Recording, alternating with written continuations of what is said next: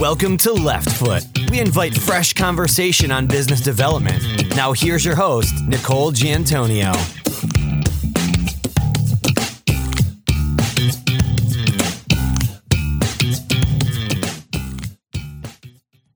Hello, listeners, and welcome to Left Foot. Today, our guest is Hitendra Patel, the author of the recently published book, Accountaneur. Hitendra's worked in outsourcing, IT, finance, and accounting. He's also had a career with leadership roles in India, Thailand, and the U.S. Hitendra, I've given our listeners some insight into your role and background. Can you expand on what I've said? Thank you very much, Nicole, for having me on your podcast. It's a great pleasure and honor for me to be here. And thank you to each one of you in the audience for your time and interest in listening to this podcast. I believe that time is the most precious thing in human lives, and I will do my best to deliver value from your investment of time. My book, Accountaneur, The Entrepreneurial Accountant, is based on years of experience of working with accountants and how they positively impact the lives of people they serve. In particular, there is a powerful differentiator between accountants who think entrepreneurially and other accountants. For example, if I take an analogy, when babies are born, you might say, so cute, or she's so beautiful, or he's so adorable, and so on. You never say, hey, she's so entrepreneurial. So you learn entrepreneurship. You're not born with it.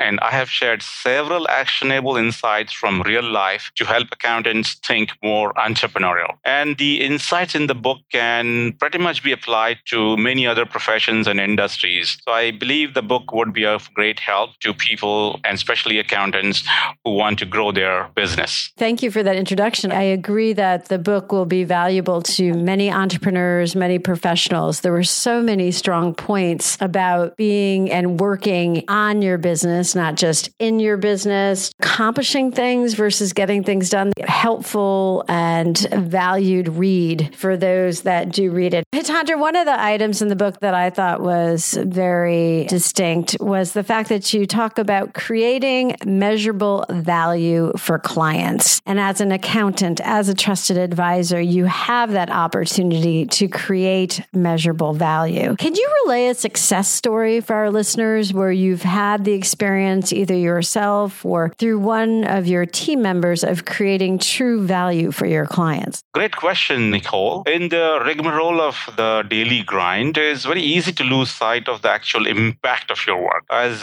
Black & Decker CEO famously said, it is not the drill machine that the customers are buying. It is the hole in the wall. I always tell my team members to think about what happens after you deliver the work to the clients. What do the clients do with it? What inference they derive from your work? What do they do with that insight? Can we do what the clients do from the insights they get from our work? So basically, it's the next step. What happens after you deliver your work? That's the impact. That's the hole in the wall, the proverbial hole in the wall. One of my clients is an experienced CPA from San Diego. He has been running a successful practice for about 15 years now. And his clientele is mostly businesses and high net worth individuals. During the tax season, he would hire temporary staff, provide computer, desk, internet, and training. And he himself would work for 14 to 16 hours a day, sometimes even more, including weekends. And he would get frustrated with the burden of reviewing the work done by the temporary staff. He met me at one of the trade shows where we exhibited. And he was surprised that I could offer him high-quality shared resource. He started working with us.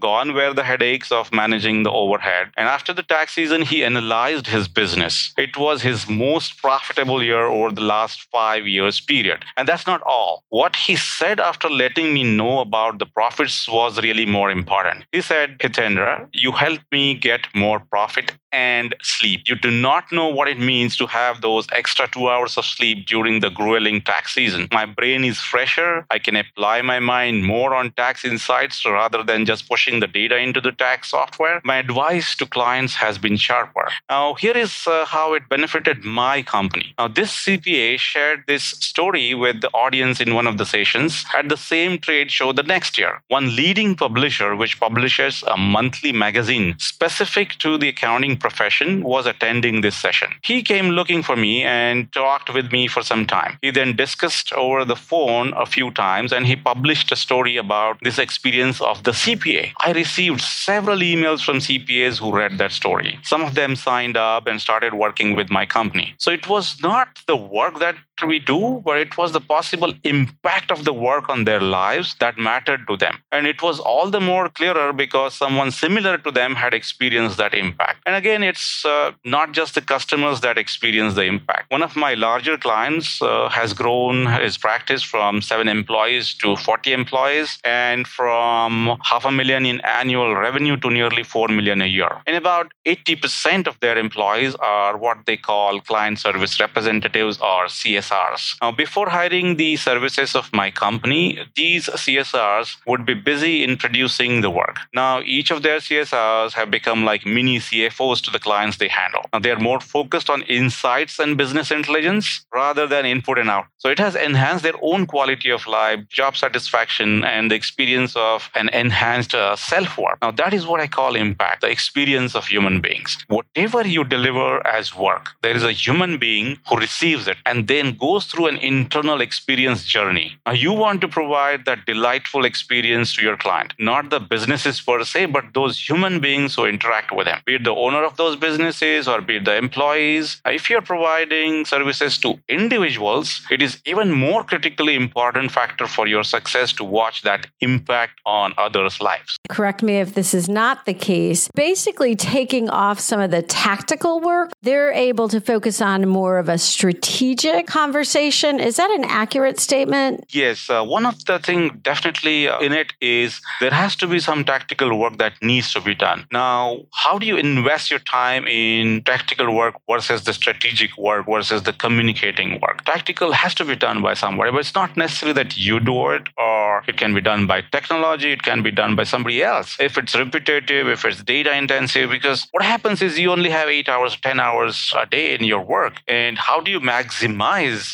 the attention to the strategy from the customer's point of view? Now, that's very critical. So time becomes a commodity that's so precious. So you want to focus on certain things that you actually take information which is done properly and convert that information into an actionable intelligence. So you have got to apply your mind. And for that, you need time. So I'm saying that you invest your time in strategic disclosures or strategic investment, what I call, into creating that impact for your customers. So that's what I'm trying to say here. That's a great approach, how to build a business versus the actual exercise of practicing your specialty and this particular focus area being an accountant and managing the numbers. In your book, you talk about the 1099 economy, and this it definitely hit home for me. I spend half of my time working in interim executive placement, interim consulting. So I'm quite aware of the 1099 economy and the U economy and other options for working. You've shared some steps about how a contingent workforce can really help an employer from a flexibility perspective. And there are some things you can do to ensure quality as both the deliverer of these services as well as the person on the receiving end. Can you share some of those tips and recommendations for our listeners so that they can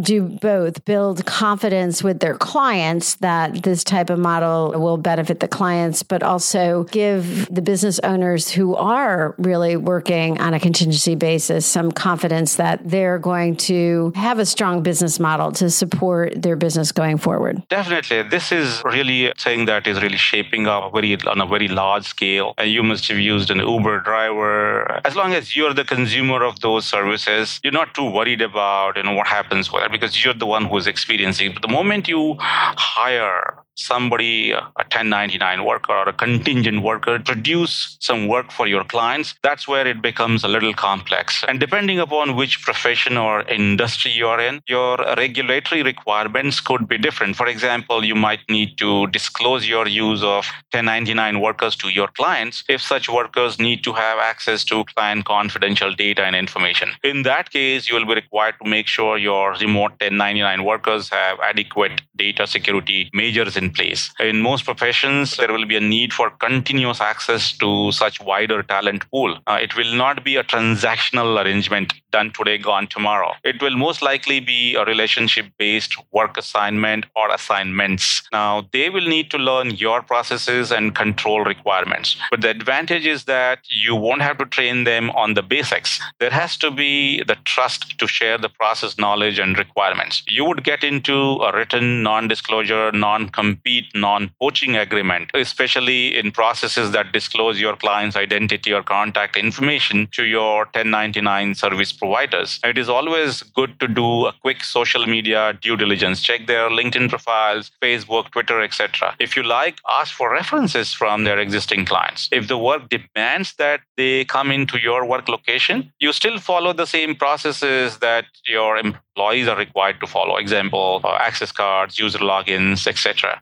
When you start working with any 1099 provider, it is advisable to review the work fully before you deliver it to your clients. In some professions, you might not be able to let 1099 providers to produce the end deliverables, so they can deliver you only the intermediate product for you to polish and complete it. Your clients will get worried, some more intensely than others. But the biggest truth is that your clients care about their work being done to the best possible quality levels they expect, not much about how it is produced. You want to tell your clients something like, hey, I'm utilizing other resources to help me focus on key important things that matter for your business and your life. I have done all my professional due diligence on the capabilities of these resources, but rest assured, it is me who is going to make sure everything is done properly. I'm going to sign off on your work. I am, or my company is the only one who is responsible for your work. I or my company 100% accountable to you. So basically, you take care of those concerns by stating upfront that, look, I can get my work done or produced anyhow, but I'm the one who is going to be responsible for you because you're the one who are contracting me to do your work. Thank you for sharing the detail. Hopefully, as businesses of all sizes are getting more comfortable with this type of workforce, we're going to see this be how people are working in the future. I talk to so many employers, investors, and others. They want to hire the CFO that can help with acquisitions, and then they want to swap out that CFO and get a CFO that's more accomplished with taking a company public, or basically look at a CEO who's a growth CEO. Even at the highest levels, there is more flexibility around what the quote unquote employee and leadership makeup looks like today. And Leftfoot is focused on client retention and business development in professional services. You talk in your book at length about 4 different kinds of buyers: the commodity buyer, the product buyer, the solution buyer, the consultancy buyer. Could you elaborate on the different buyers and why this would be important to define a buyer when one was going in to pitch a piece of business, to secure a current client for the future? Why would it be important to know what kind of buyer you're working with, and what would you do once you identify what kind of buyer? Again, it's a great question, and this is a topic that in my own keen interest because it deals with human behavior and how they think. And typically, when you go shopping, we subconsciously look for value. Now, for example, when we pick up something we like, but the price is expensive, we are not really thinking of the price, but we are thinking at this price, this product is not of the best value. So we try to measure what we get out of it by paying that price. Even the so-called impulse purchases are not really on a sudden impulse. They reflect our deep desires to have the experiences that those products deliver. Now, it is just that we did not plan to buy it on a particular day or time. But when it comes to long-term commitments, say buying a house, it is a different ballgame altogether. You would think very differently when making that purchase. So depending upon what you sell, you would want to attract some particular types of buyers. In my book, I mentioned about 4 types of buyers. The first one I said was the commodity buyer. The commodity buyers, their focus obviously is on the price. Your first reaction is that you do not want such clients. But there is a positive these commodity buyers bring in. They force you to look for efficiency and productivity gains through standardizations, integrations, automation, and technology. Essentially, they help you optimize your costs. So despite the price pressure, your profit margins become healthy if you can manage all the standardizations and producing more work in a given unit amount of time. Now, then we have the product buyers. Now, their focus is on purchasing a state-of-the-art product or service. Most importantly, they are motivated by a clearly defined need. They know what they want. You would do well if you provide them a customized package that fits their need at reasonable rates, of course, rather than a rate chart or an offering per hour rate, etc., without the precise estimates of how much time it will take to complete their work. If you leave something open-ended, they're not going to be really happy. Product buyers, as I said, they're motivated by a clearly defined need, so they need a clearly defined answer or they're going to get back. The next step or next type is the solution buyer. Their focus is on the seller's core competencies. They're motivated by a critical business issue or business issues such as the need to increase revenue and profitability. The big challenge is to make sure you're on top of the industry trends, the regulatory environment, and how it all affects them and how to keep them informed. For example, in the accounting and tax profession, the clients who seek tax planning services are typical examples of the solution buyers. Most of such buyers are looking for future gains from what they want to do now. They're certainly not looking for an instant fix or just getting the tax return done. Now, these buyers are not transactional. They are those relationship-based customers. And then there comes the consultancy buyer. Now, their focus is on sellers' consulting and advisory experience and the seller's willingness to make long-term commitment to helping the buyer. They are motivated by strategic initiatives. They will engage you for frequent interactions for a longer time period, maybe for a project or maybe ongoing consulting. How do you decide which types of buyers you want to attract? Depending on your business type, your product or service, your stage in the life cycle of your business. First and foremost, you need to analyze your existing buyers. If you're frustrated with many of them, you might be wanting solution or consultancy buyers, but you might have those commodity or product buyers. Now, in this case, you should deeply analyze your marketing and sales messages that might have attracted your current buyers to you. For instance, if your sales message says our prices are 15% cheaper or we will match the price, you will possibly attract only commodity buyers. On the other hand, if you're frustrated that your clients are seeking free advice most of the time and take away your precious time, your clients are technically solution and consultancy buyers, but maybe your services are really transactional in nature. So you haven't really graduated yourself into that advisory role. So if you look at your existing buyers, it can give you a lot of signals as to what you should do with your sales messages, your service mix or product mix, and how do you want to analyze your future buyers based on what's your current experience. And one of the simplest things I always tell my clients as well is watch your feelings. If at work you're getting frustrated more often than not, then there is a definite mismatch in what you're trying to sell and what your buyers are trying to buy. Thank you. Very interesting. Especially that last point, it really dives into what, as a business developer, we can be doing, preparing for different buyers and by asking questions that help us define what kind of buyer they are and then emphasizing one thing over another. To that last point, determining whether most of our potential clients should fit into one category and going after those clients specifically. Practice focus, which creates a relatively defined group of potential clients. I should be able to figure out exactly what would resonate with those clients and go after them versus being open to all kinds of clients and then having to deal with possibly all four types of buyers. So basically, I can gear into one area and really see what's of value to them and then create messaging, create solutions, create a strategy, a delivery model that works for that particular segment of clients. Is that an accurate restatement? Precisely, Nicole. You put it very well. It's not difficult to achieve this kind of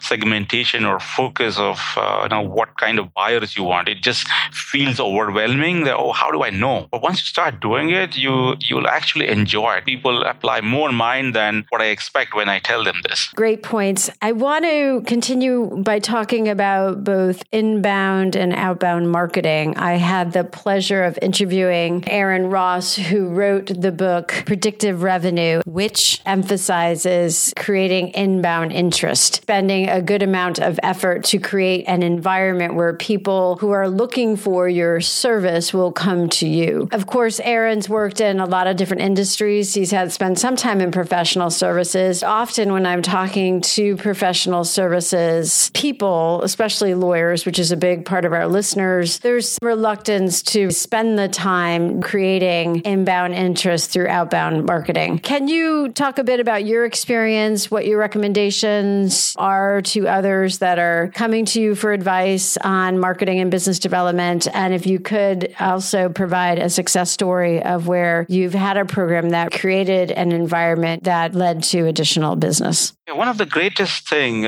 technology and internet has done is that it has made information available to almost everyone at the same time. Not too many businesses today can leverage information gaps in the marketplace. The proverbially much maligned used car salesperson, for example, they gained notoriety because buyers did not have the information the salesperson had. Now, today, car salespersons are almost like consultants, and car buyers do their homework before they go to buy cars. Now, in traditional outbound marketing, the seller initiates contact with the potential buyers. Now, inbound marketing, it is the buyer who initiates the contact with the seller. Now, technology has definitely created an opportunity for inbound sales. That is, your prospects come into the door or email or call you up based on what information and sales messages you put out there. People find you from websites, online marketplaces, social media, and so on. In most cases, they are those perfectly qualified prospects. The fit between your services and their needs is already worked out. There are some really good technology platforms that can automate your inbound marketing and sales processes. For example, HubSpot, Infusionsoft, etc. Now, at the same time, telecalling, trade shows, connecting with possible prospects, say on LinkedIn, where you reach out to prospects, that is outbound, is also a critical part of your marketing. Now, one big thing technology has done, though, is that it allows you to qualify your prospects far more effectively than earlier years, so that your outbound effort can be more productive now. One of my clients in New Jersey sends out postcards just before the tax season begins, and his return on that investment is spectacular. There are technologies like Salesforce.com that help improve productivity of outbound efforts, and the cloud technologies have made it possible to use such technologies at far lesser cost. Now, depending again on what your business is, you would need both inbound and outbound. If your product or service has only a handful of decision factors for buyers, outbound can be very effective. But if your product or service life cycle is longer, more consultative, a hybrid of outbound and inbound also works very well. I publish a lot of articles and posts depending upon what the contemporary interest is, what are the trending topics in my chosen profession. My recent clients have all come through reading those posts somewhere, and they're connected with me on LinkedIn, straight away jumping on to discussions like, okay, how do I use your service? Okay, so a lot of sales process steps are already taken care of because you already created that reputation. Now, that's the power of inbound. It takes time, though, for someone to see you as an expert. But then it does away with a lot of costly sales steps in the sales cycle. So inbound is a great strategy, actually, you can use depending on what life cycle of your business stage you are in. Hybrid of outbound and inbound, that's going to work for almost any service-based business for now. I've been focused on the statistic. 60% of the sales process has been completed before an organization contacts the company they're interested in doing business with. an organization finding our services. They're able to determine based on our online presence, the actual services that can be delivered. You can more quickly move to having either any contact be about specifics or be about a very targeted way to address a client need or a client expectation. It's changed not only the sales cycle, the point that there is contact, it's actually changed the stage we're entering. At the point you're having that conversation, they've already done thorough research. They've likely looked at online references. In my opinion, it's changed the role of the professional business developer and the professional who's growing business. And the beauty of it is 60% of the sales process is already finished, and the cost of that 60% is now passed on to the client. Earlier, you would spend all of that money to complete that sales cycle, isn't it? Right. They're doing it on their own. They're the ones doing the research. They're the ones finding you. They're the ones looking for references. That's a great point. You talk about finding your wow, finding the thing that your organization does that is different or exceptional or will be recognized as superior versus others in this space. I always talk about that being you're giving a presentation and you see people light up, or often you'll get someone say, wow, or aha, just really acknowledge something that's unique or special. Can you talk about how you find that? And then, of course, how you make sure that the customers see that. And I would love to hear about anything around that you think has been innovative, something you've seen either a practice or a way to get clients to recognize a particular accounting firm's wow. Unless you know what wow means to your customers, how can you possibly deliver it to them? So how do you find the wow? You just need to ask your clients. Okay, that's the first step. We may think that we deliver to customers what they need, what they want, but it may not be what the customers are thinking. The key is having the conversation with customers, be it via customer forums or any other means, person to person. Find out what that wow means to the customers, be it always delivering on time, within budget, saving costs, or anything else that the customers feel the value about. It builds trust when you consistently do things that you say you will do. Now, wow is almost always when the customer feels delightfully pleasant surprises that were beyond their expectations. It's a very interesting point. In a lot of professions, it's common that the work will get completed, but the interpretation, the delivery, the communication around that work is likely where a difference can be made. For example, what you said about not only doing the accounting work, but giving the advice that they have to watch their cash. Taking that next step with our lawyer clients, one of the things we talk about is not responding with a legal response, responding with a business response. The client, who is not a lawyer in a lot of cases on the other side, isn't given that legal statute to interpret, and they're given the legal recommendation as it relates to their business. And I hear you saying the same thing with that wow. Tendra, many of our listeners are starting their business development career. They're professionals, they've worked for firms, they're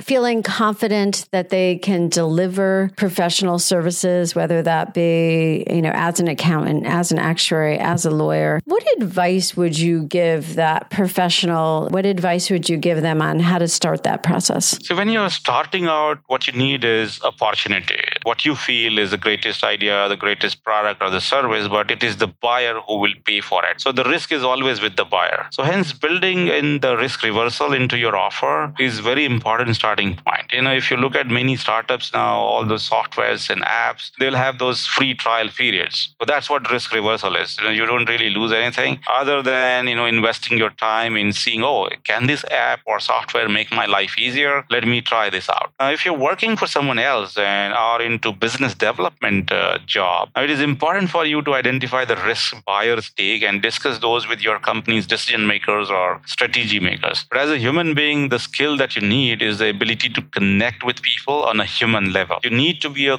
keen student of human behavior all your life. If you're not already read Dr. Robert Cialdini's book, Influence, The Psychology of Persuasion, is the perfect starting point. And again, the legendary Jay Abrahams materials, which he gives a ton of of them out for free on his website, abraham.com, will be your lifelong university to learn about business development. A millennial, mobile, global, you name it, but all of it is based on eternal fundamental principles. The means might have changed, but the end remains the same, and it is about human experiences. Strive to deliver the human experience your customers desire, and you will be successful no matter whether you're starting today or whether you're already 10 years veteran into your business. Absolutely agree. It really is about that human-to-human interaction and that human-to-human response. Enlightening interview, Hitendra. Thank you. Any last points you'd like to make before we say goodbye? Love to respond to queries from the audience. Thanks again, Nicole. Appreciate your time and efforts to create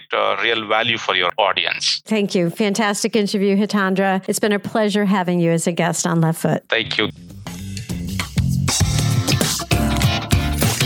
Thank you for listening to this episode of Left Foot. Be sure to visit www.leftfoot.net to access show notes, sign up for our weekday series, and embrace what it means to lead with the left foot.